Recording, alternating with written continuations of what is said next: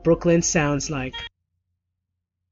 Hey, it's time for Dr. Lisa Gives a Shit. And I'm Dr. Lisa. You know who I am, right? I'm the self-proclaimed psychotherapist that asks too many questions. I just use it as an excuse to bug people. Anyway, thanks so much for listening and tuning in to Radio Free Brooklyn, the greatest station in the world, okay? In the entire universe, including the ones that are out there near Mars. So, anyway, do you know, okay, first of all, do you know that Radio Free Brooklyn is a free and open platform? And because it's free, we really need donations.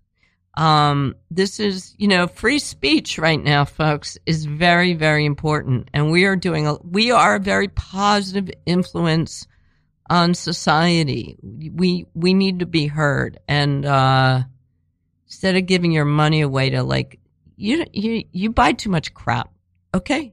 I know you do. Just go to radiofreebrooklyn.org and give us some money. And you know what? It's a tax donation, and you've got to spend some money before the end of the year. I know you do. You do. Okay. So, anyway, I am very, very, very excited about my guest today. There she is. There she is looking at me. Beth Campbell. So I want to tell you about her. She is one of my favorite artists ever.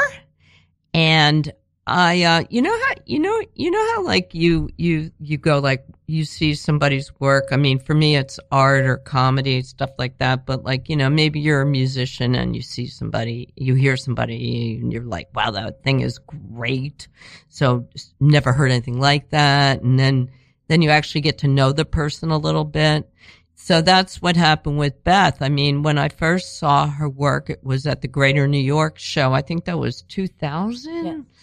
And she's still doing or working on these like really interesting drawings called My Potential Future Based on Present Circumstances. And they were text drawings, and they start out with something small, and then they kind of like turn into this web of what could possibly happen, and then they wind up in like all sorts of weird different endings. I'm going to explain this one to you because I have it here written.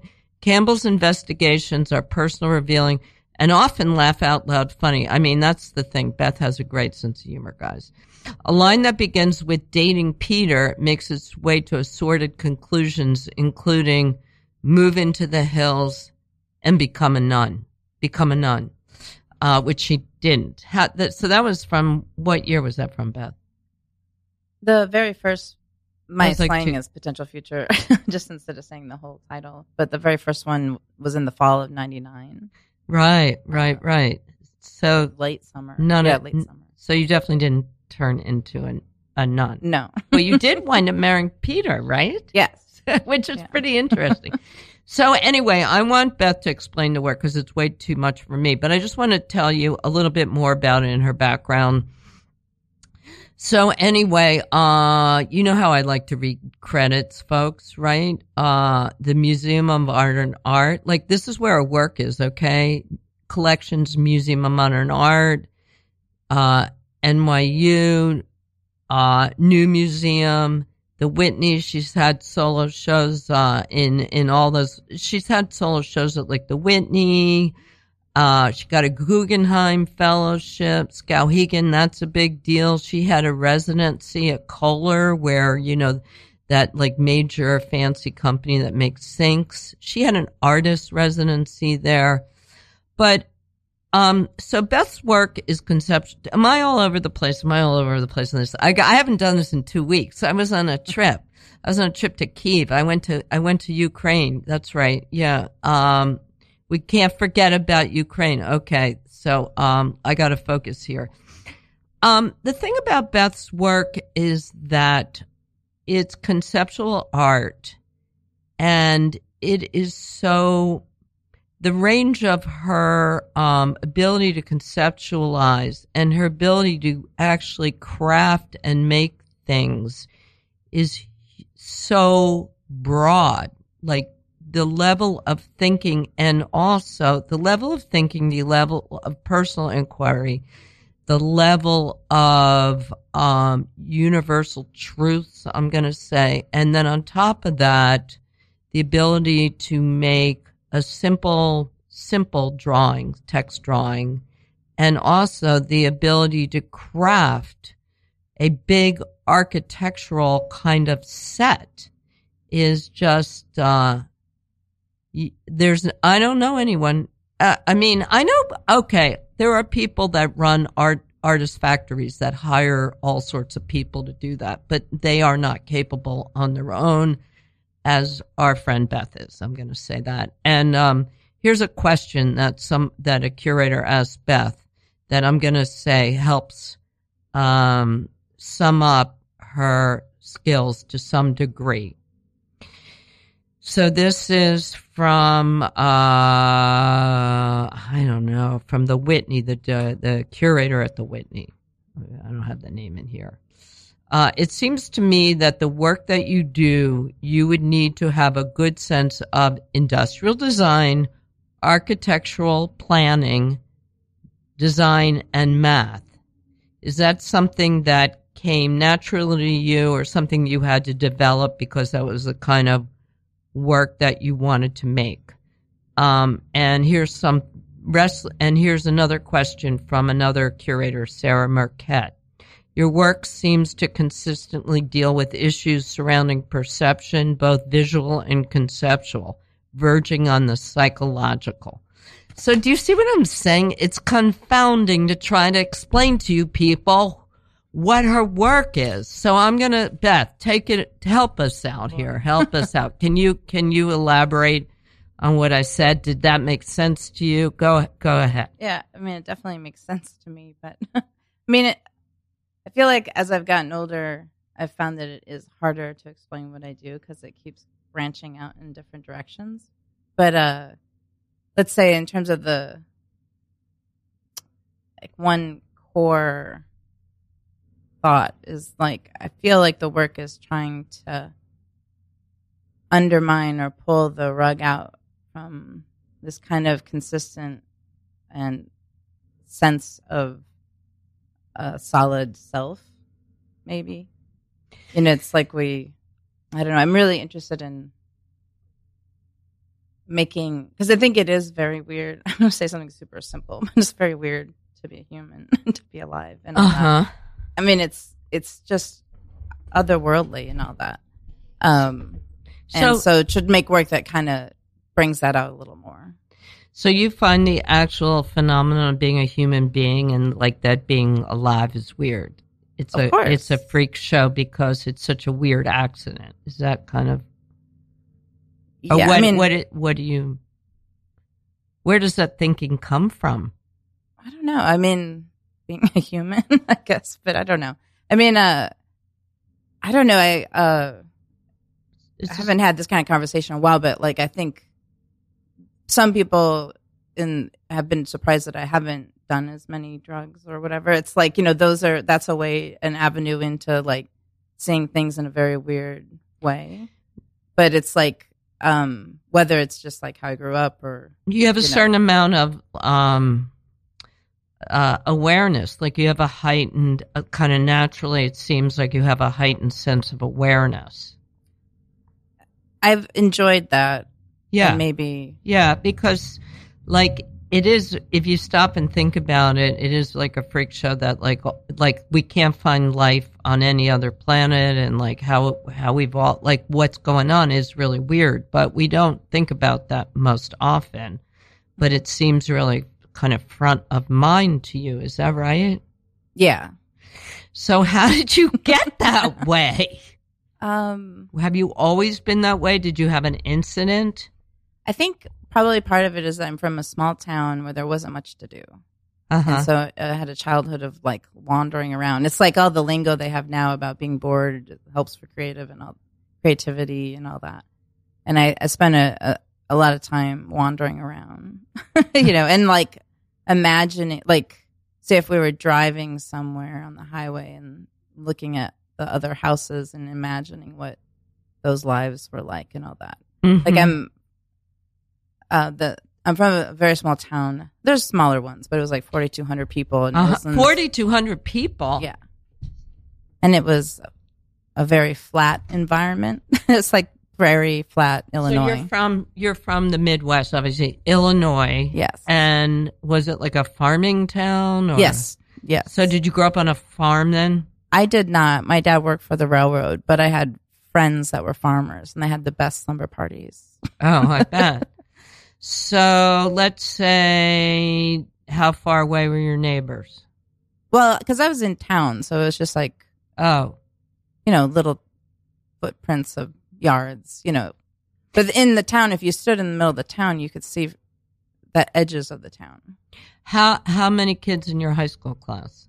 In my class, I think I forget exactly, but it's like somewhere from like 60 to 80, somewhere in there. Mm-hmm. And you knew everybody you grew up with? Yeah.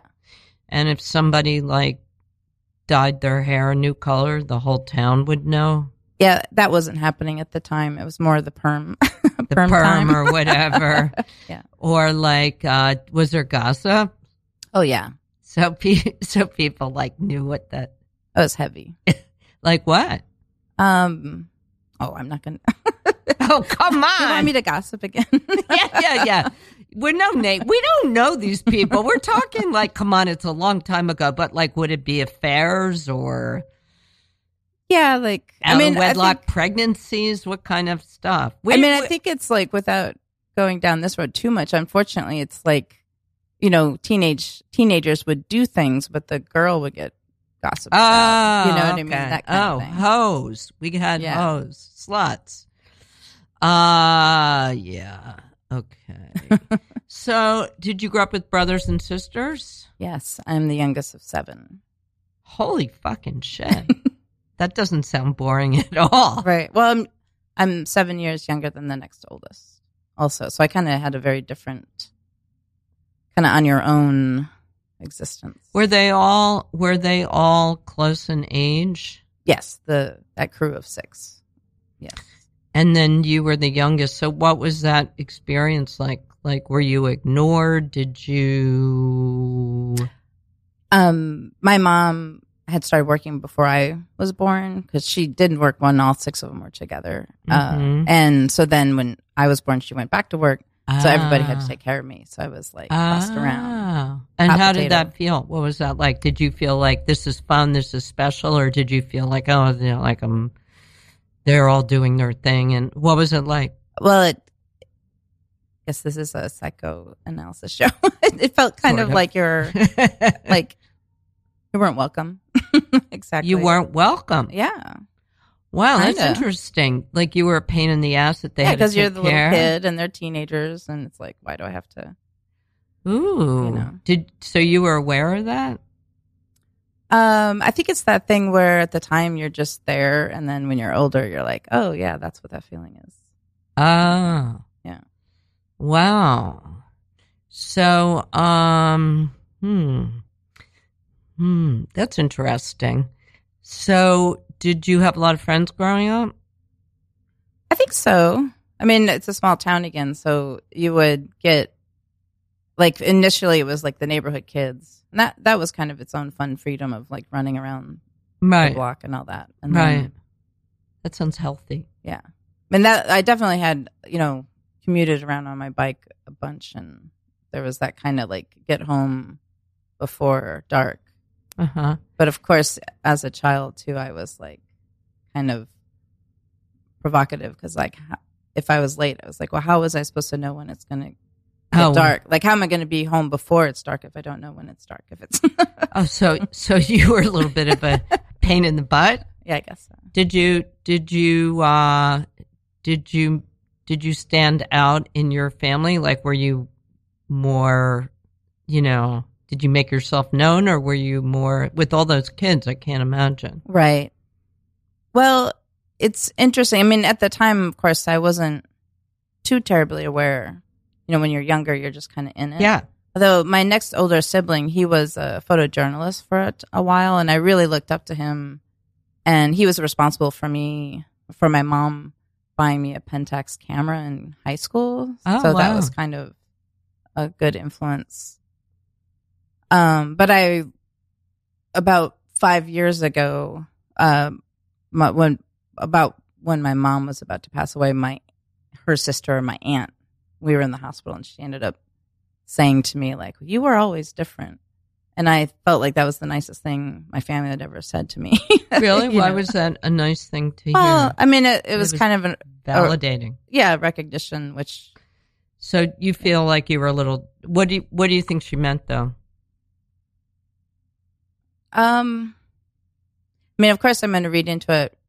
Yeah. My feelings. Right. This is why you're here. But just like a different pace, like a different desire, I guess. Mm-hmm. Were they creative? Well, my parents kept busy with crafty things. My dad did a lot of paint by numbers, which is very interesting because, like, he was kind of a weathered, grumpy guy, I guess you could say. But he sat and did paint by numbers all the time. And again, now we're looking like with now the conversations of flow and all that, I was like, oh, it was like meditating, in a way. Right. Yeah. So that was like occupational therapy. Yeah. Right. Totally. And then my mom was very crafty. She did a lot of crocheting but like you kind of came to the, your interest in art on your own, I think then, right? Yes. It wasn't like something that somebody brought to you. No. Like I mean, to go back to, not sure if this counts, but like did 4-H early on, like Mm-hmm. fourth grade or something like that. And that was like in that crafty tradition, but I did have an incredibly good art teacher in high school for Mm-hmm. such a small town. And that's where things really got in motion.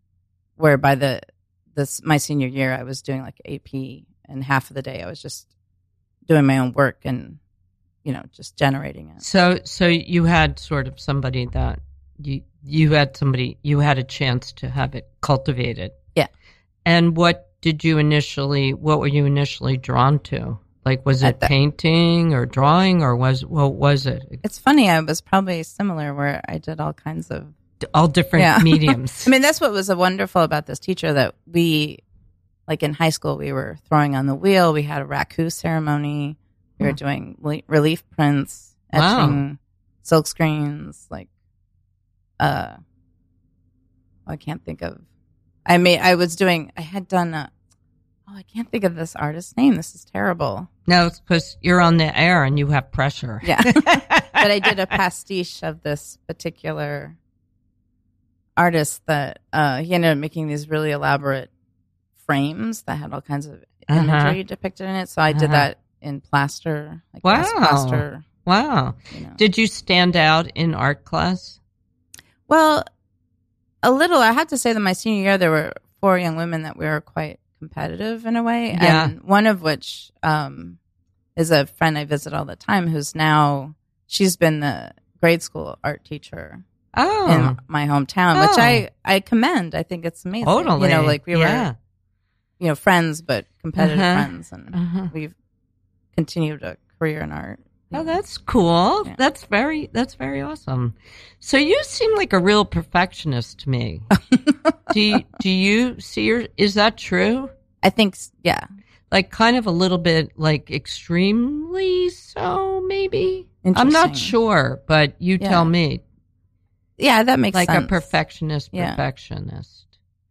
I don't live that way. Like you don't, well, it's funny. In the work. In the work for sure, but like guys, like if you casually met Beth, right, you wouldn't look at her and go like, oh my God, what an uptight perfectionist. But if you see the work, and also even the way that you prepared for this, you listen.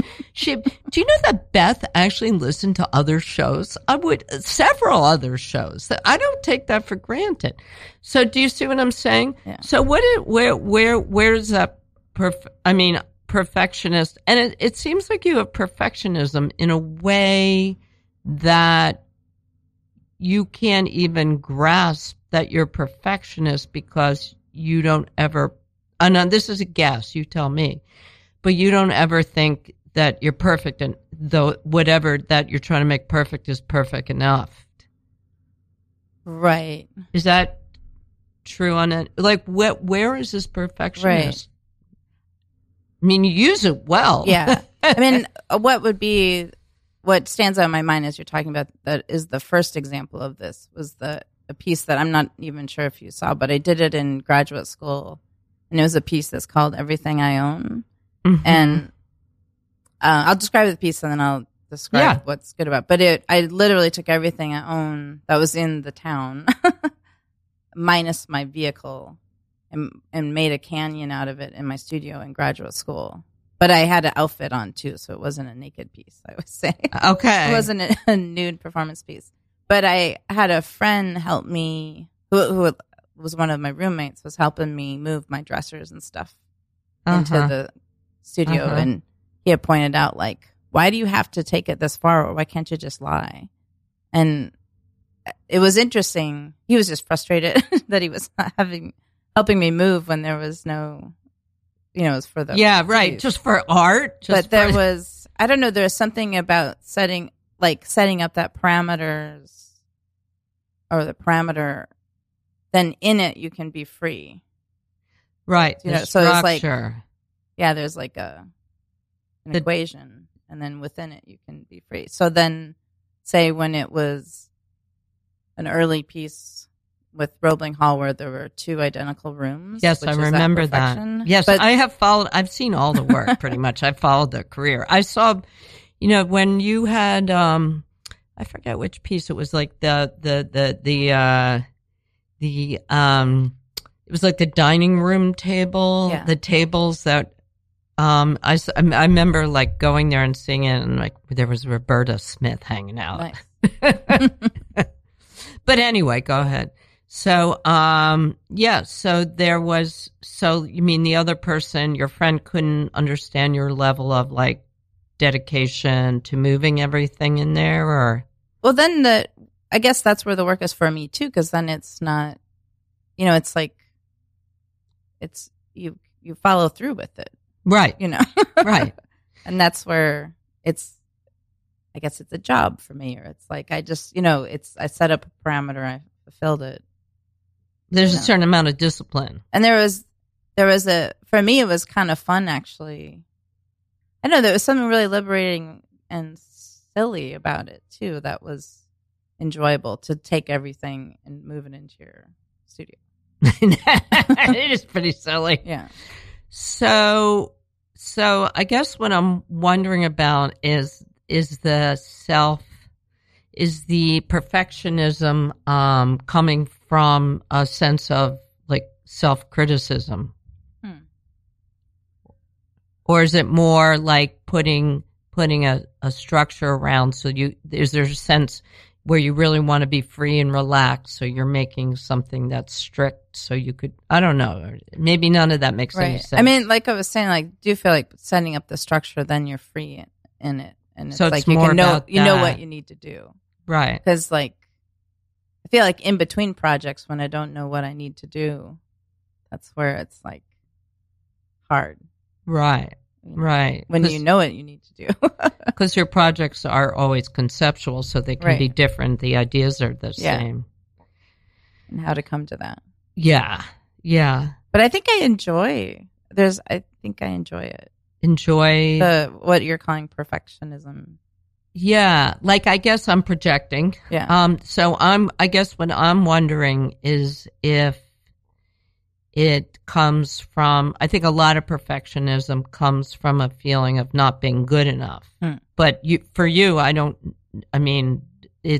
which it probably does when I feel perfection. I'm projecting, folks. I have no training. But for you get a lot of satisfaction out of making things perfect, but in a weird way, because... So I'm just wondering, like, where that comes from. There's like it sounds like there's a push-pull from like perfectionist and freedom for you or something. Yeah. Is that what it is? It seems like it. Yeah. Do you understand where that comes from? I don't know. You think it's just innate? I mean, it's like, I feel like I've talked some about my childhood. I was raised Catholic. I feel like there's something in that too, because you're like self-monitoring. Mm-hmm. You know, I find it so weird that you would have little kids do confession. It's very strange. Mm-hmm. Get into that, but I loved it. At the time. You did? Yeah. I mean, I stopped. I kind of walked away from the church in 6th grade or whatever. But like, so as a little kid, I really liked it.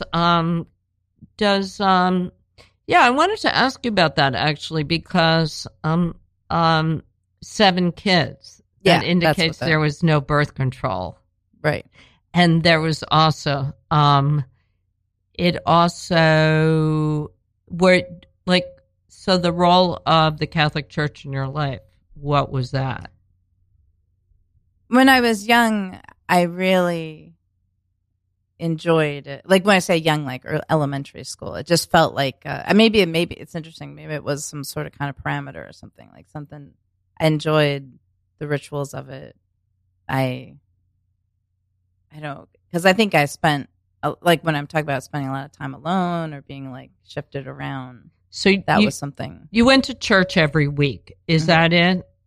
And catechism. And catechism, whatever that is, every week? Yeah. And then your parents were really religious, I'm guessing. Not really.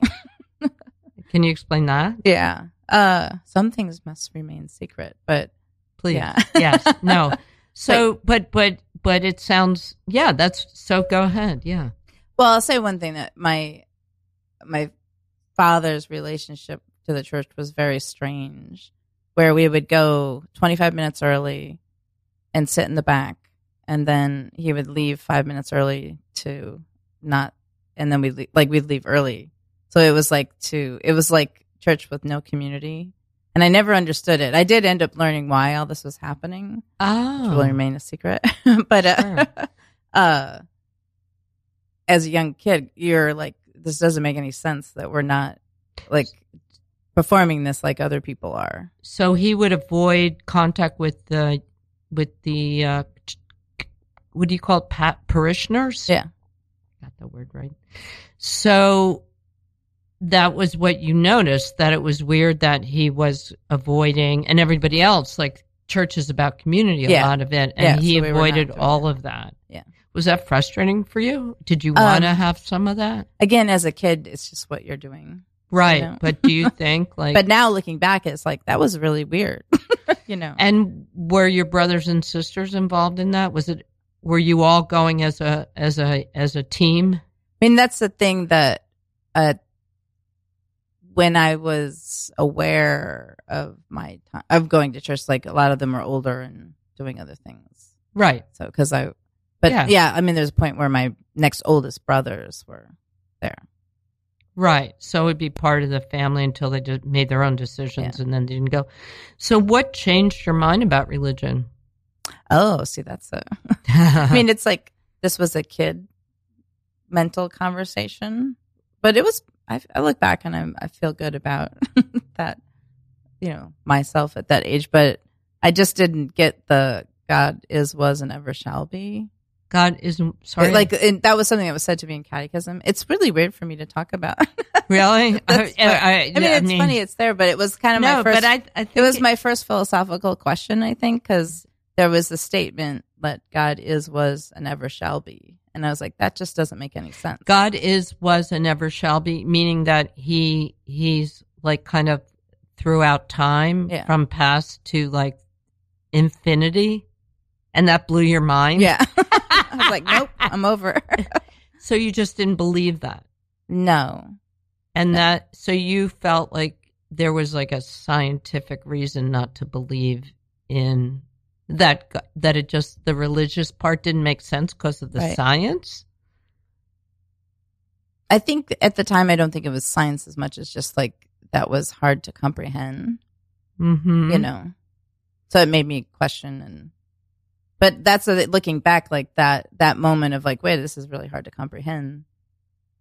To actually really enter it, that's, I think, related to certain artworks and stuff. Not that I'm not saying at all that my work is about religion at all. No, but just that kind of like not taking something for granted and trying to enter it, like trying to feel it or think it. You mean the way religion sets up?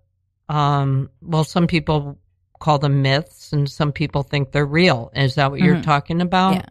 So. And so you were skeptical, or you believed it, and then you became skeptical. Yeah.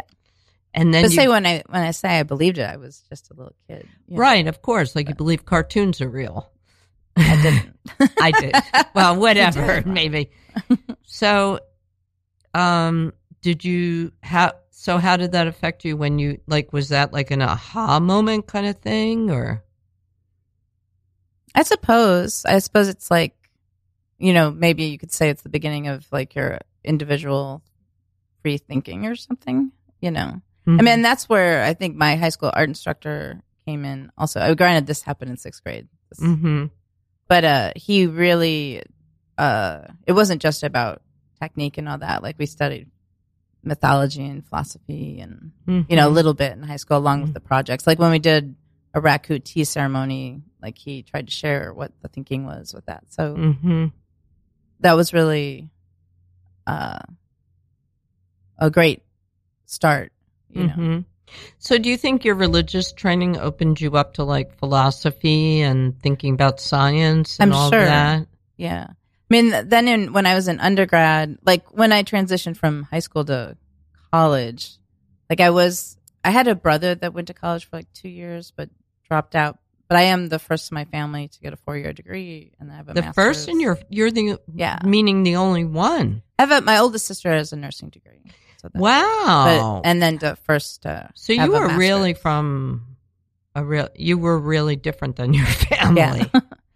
But so when going to like figuring out how to go to college, it wasn't like I kind of like floundered through it and didn't know exactly what to do, and ended up not at the best undergrad, but you do what you can. And but what was amazing about it, because it was a liberal arts school, and one of my favorite classes was it was called Science and Intellectual History. So that was really awesome. So there's you have some innate interest in science.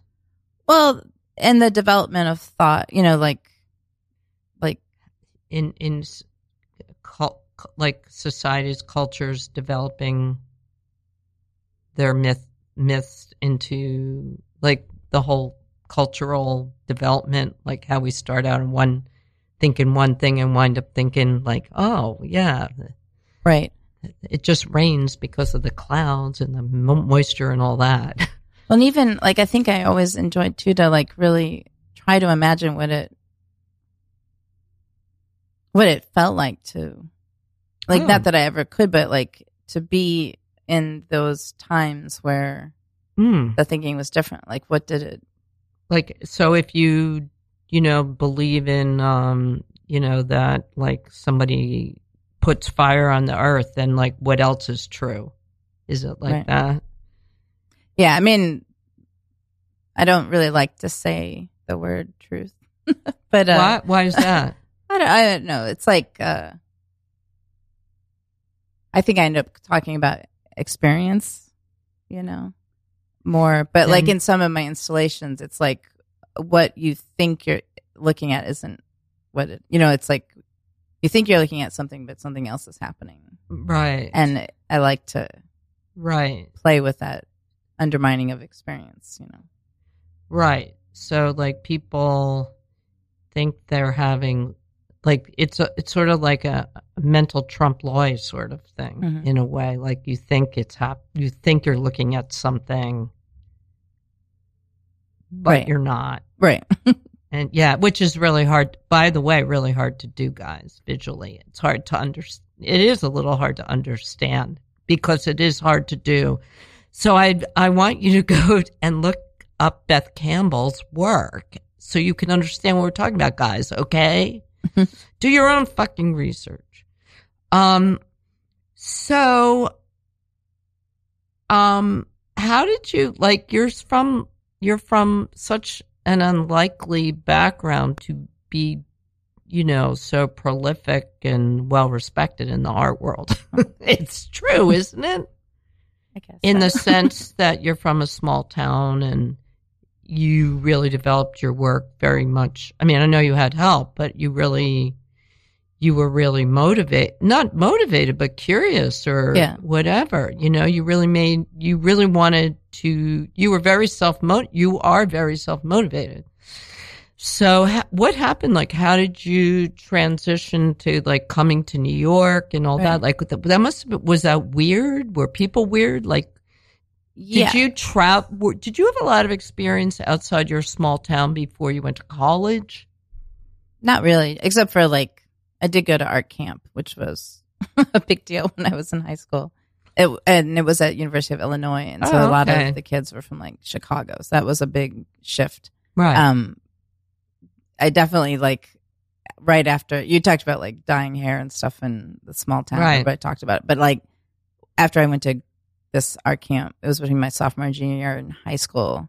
After that, I was goth and wore all black and started piercing my ear up.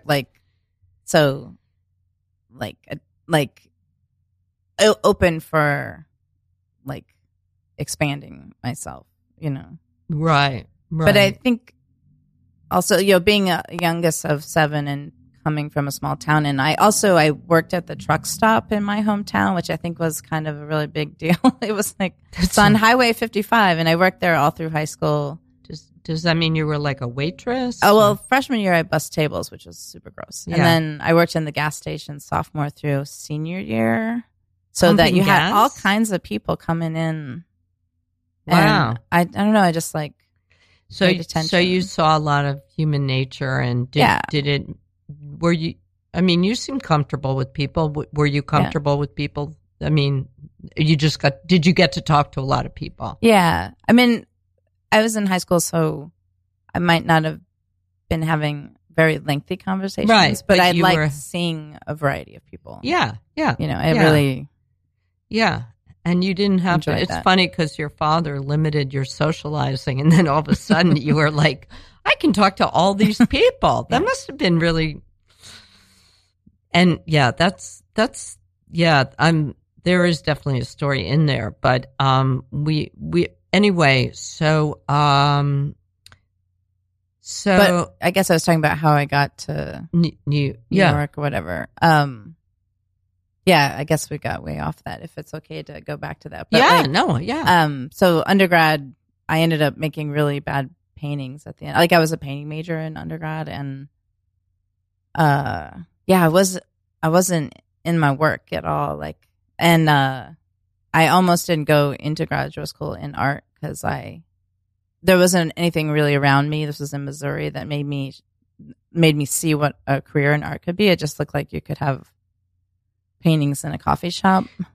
Do you feel like you were limited, like your ideas about art or making art are very expansive? Do you feel like they were like more limited because you weren't being taught that in school, or you didn't see it around you? Yeah, I think so. And I had a great deal of nerves in undergrad too, which in grad school when I entered, you were worried about the work, or you, or all of it. Was being from a small town, did that like, I'm making a big deal about it, but was it a big deal?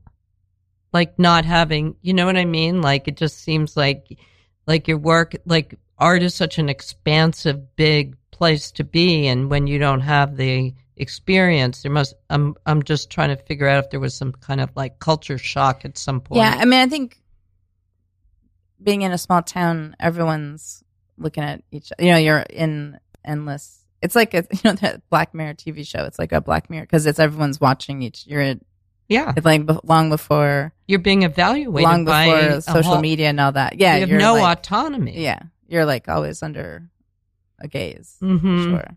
So was that inhibiting? I think it was for me moving into undergrad. Right. Right. So when did you start feeling more autonomous? Right. Or I'll tell you. It's kind of funny. Sorry. Go ahead. I want to hear. It's just a funny crazy story because like I almost didn't go into art. I considered going into geology randomly, and just kind of figured out most of those jobs were actually office jobs. I had some fantasy of like, with the shovel out in the dirt and all that. So that wasn't going to happen. But so once I finally officially thought, okay, this is what I'm going to commit to, I ended up getting accepted into grad school, but I was still in Missouri, and I was like, I'm not going to spend this time, the next 6 months, waiting. And so I ended up going out to Boulder, Colorado, and like stayed with people I knew from undergrad, and just kind of like went wild. Really? That's so and cool. Just like kind of went to the edge and back, and had fun. And then I was just like, oh, it's like you dust yourself off and like, okay, now I'm ready. Oh, you mean you got to experience all the freedom that you could experience, handle, yeah. And then you were like, okay, now I know what this is like. Well, then that's like, then I knew like I want to focus on art, right? And so yeah, so when I entered grad school, I had just a total different kind of confidence and a focus than. Wow, you got to, that's very mature. Jesus, you got through that whole like experimental period in like what, a year or less? Well, I mean, a lot of things had happened prior to that, but yeah, we were just like kind of untethered and. Wow. So then when you got to graduate school, you were able to really, that's what happened. Yeah. Wow. And I was going to say, I want to make sure that that we get to, we only have like 15 minutes left. Can you believe how fast this is going? But I want to make sure, we had talked, about like, about like coming to New York. I was thinking about that and your relationship with the art world. And, I had said to you when we were chatting outside this, before the show started, guys, I was saying that, to Beth that like, for somebody as prolific and, well-respected and talented, all that shit, her presence in doing research on her presence was not as robust on the internets as it could be, or if somebody was like a lot of artists, most artists who would be taking advantage of all the opportunities and accolades and all the stuff, and they would be blowing all that out in self-promotion. And Beth doesn't seem motivated by self-promotion, and most artists are because they feel like they're ambitious in their careers. Mm-hmm. And I know you're ambitious. I mean, there's no question about your ambition or drive or any of that, but I'm just curious to know like what your relationship is to self-promotion and the art world and stuff like that. Because I respect that you're focused on the work primarily, but it's not common, and I want to understand it. And yeah, my first thought was like, even when I was younger too, was just like, because some of those projects were just so big, it was just everything. My attention was in the making, right? Figuring it out. Yeah, right. And I'm not opposed to self-promotion. Now I'm trying to do a better job of it. But it's like my last Instagram post is still quite a. We're not evaluating. We're not evaluating. I'm just. I think. I personally think you're a good example because your energy goes into the work, not into the promotion. And nowadays we know how much promotion counts, or can be relentless. And you're actually enjoying doing the work and stuff like that. But I just want to know, like, is it just that you're just not interested in self promotion, or what is it? I'm interested. I think that, historically or up until recently, like to embody that person that you should be to like put it out to the world, like I get a little insecure, and then so the activity of doing it takes much longer than it should. So you mean are you saying like you're shy about putting your work out there?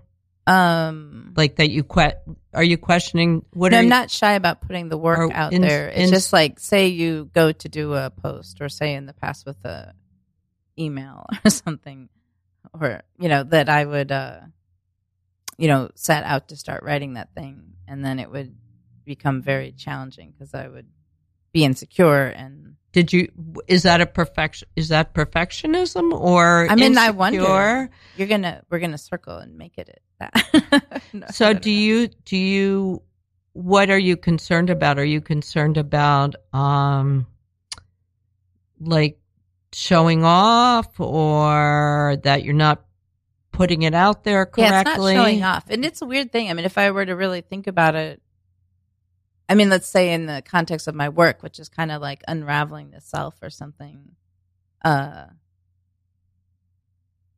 think I would be better off if I made, like, if I did a post and have 3 different voices in it. Because it's like how to pare it down to this voice that because your work, maybe your work has so many different levels to it. It's like it's hard for you to even channel it to one level. Yeah, I think so. Do you think that, or we're having one statement or one sentence represent you, the whole? Yeah.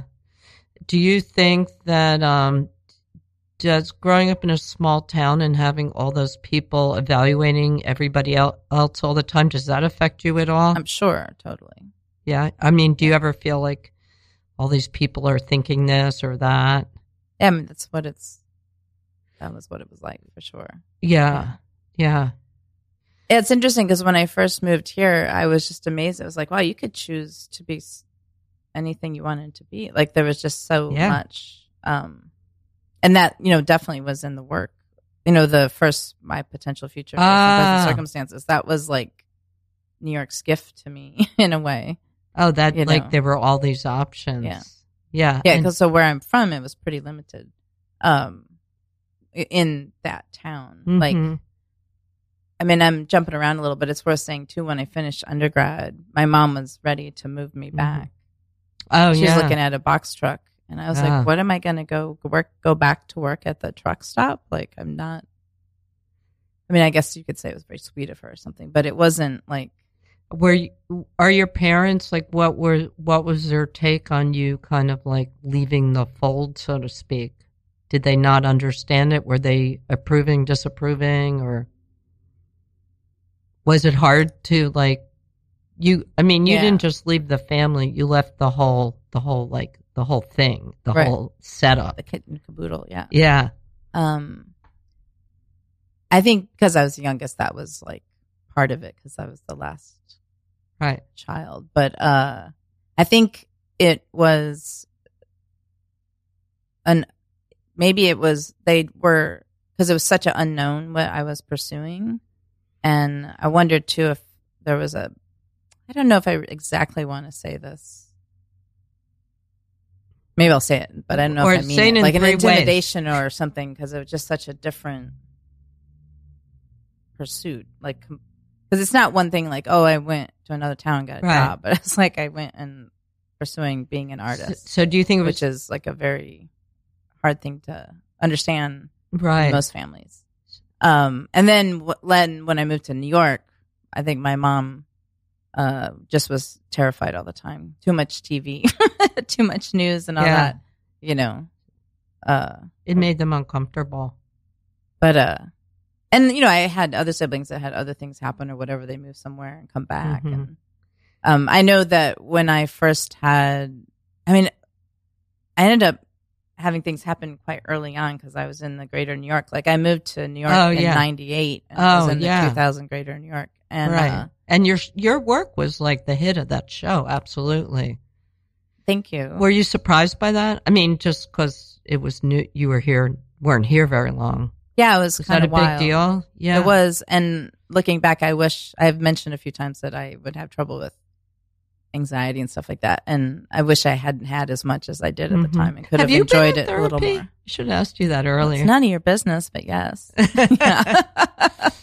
None of this is any of my business. Yeah. Yeah.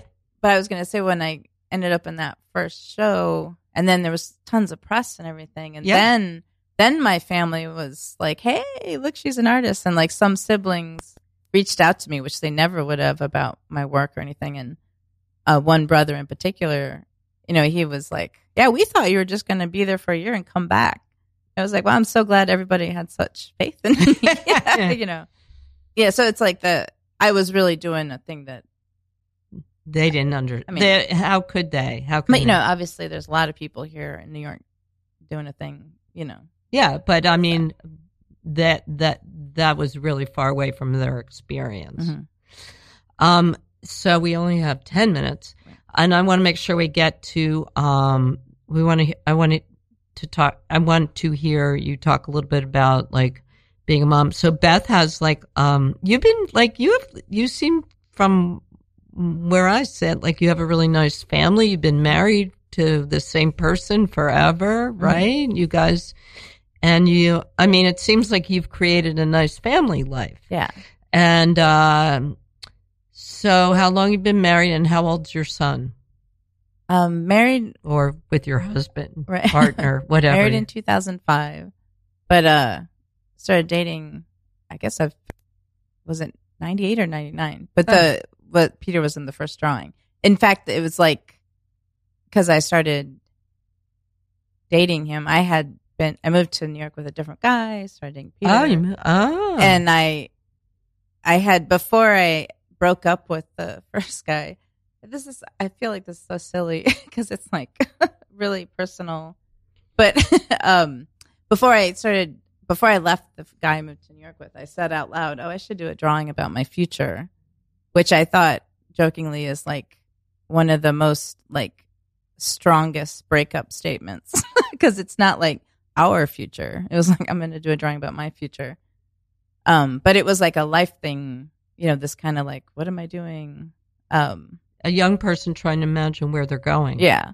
And I had done a few text-based works leading up to that, mm-hmm. where the early one was like called Web Drawing of Me, and it explored all the different roles that I thought myself was involved in. It's like mm-hmm. different kinds of yourself.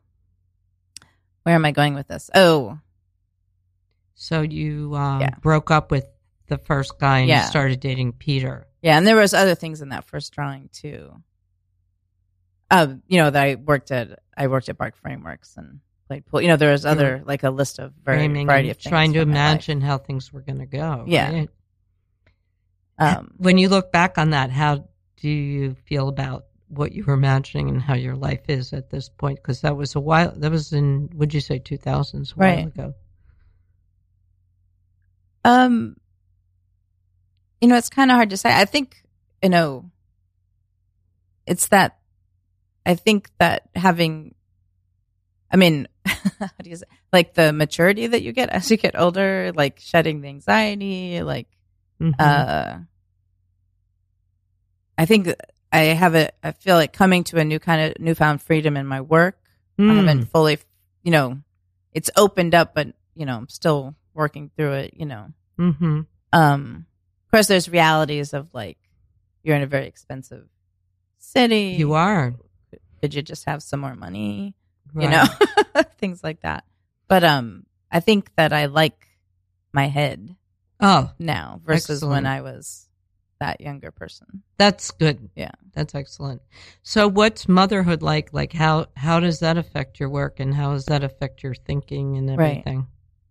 Right. I love it. I learned early on, and I've shared with other people considering having a kid. It's like, no one has to do it, whatever. But for me, it's like 20% of the world opened up, mm-hmm. like, in terms of new experiences and all that. I think it's been a wonderful way of healing also. Healing like what? From childhood or past and things. Mm-hmm. Like not stuff I got into too much, but like what it's like I found that like maybe what I didn't get from my family, I can experience now as a mother, mm-hmm. which mm-hmm. is awesome. Mm-hmm. Mm-hmm. And then, I don't know, like watching a human grow is just, again, totally bizarre. Totally bizarre. Yeah. So. Uh-huh. Does he have artistic tendencies, or how do you think your art affects him? I think I mean, every once in a while I'll make a statement that he thinks it's pretty cool. So that's nice. Get that approval.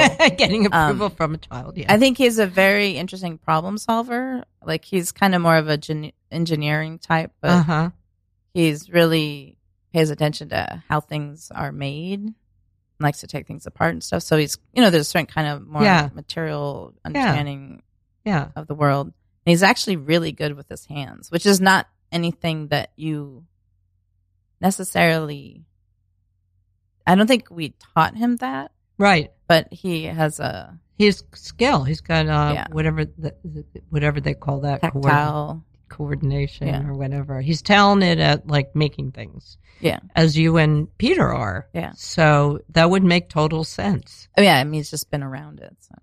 Yeah. And he has, it's genetic too, the skills and stuff like that. So he can kind of relate to what you're doing, maybe? Mm-hmm. I ask him advice, of like, his opinion on things. I guess I wouldn't say advice, but like, I appreciate his opinion. He has smart things to say. Yeah. Yeah. And how did you meet your husband? Oh, we met in Dennis Oppenheim's kitchen. Wow. I guess he initially saw me. I was at an opening at Dennis Oppenheim's at Galapagos in Williamsburg. Right. And that Peter was at and seen me there, but maybe we met a few months later. Yeah, it's kind of strange to throw this out, but like when I was in graduate school, Vito Acconci came as a guest artist and ended up, it's kind of like one of the few grad students that actually wanted to talk to him about art. Like, it was just like, everyone was talking about, it was whatever. Career? No, they were just talking about like food and a dog. Oh, really? Like, there was a break in the conversation. I was like, could we please talk about art? Like, Vito's here. Like, anyway, but then one of my instructors had to drive him somewhere, and then I kind of got to know him, and he was a little bit of a mentor, and sent me some books and things like that. But because of that, I ended up meeting Dennis a little bit. Yeah, yeah. So then, so we met. Oh, wow. Yeah. So it was just like, say, a party. You met him at a party kind of thing. Yeah. Yeah. And then you just started dating. No, it's a little more complicated than that. But yeah, is it less than a minute complicated? Well, I'll make it that, like, because I had my first solo show in New York, which was the 2 identical rooms, that house installation. That was my thesis show in graduate school, and so I was trying to describe what this work was, and to anyone, it was just like, what do you like? They weren't convinced, and so I kind of left him pounding my fist on the table, saying like, at least I make my art. It's like I'm making a short story, right? And didn't talk for a while. We had an art argument. He challenged you. Yeah, it was at Roebling Hall, right? Well, then that was my show? first show with that, which he ended up helping with that installation. But like. So you had an argument, and so you guys, he knew that you were, you had conviction. Yeah, and what I was saying was accurate, and he had about the work. So it started out, I'd say that's pretty good because it sounds like there's a lot of mutual respect there. Yeah, I guess so. You know what I mean? He could take, he was going to take, he had to respect you. Yeah. You put that out there right away, which is a great message for everyone, especially. Dr. Lisa gives a shit.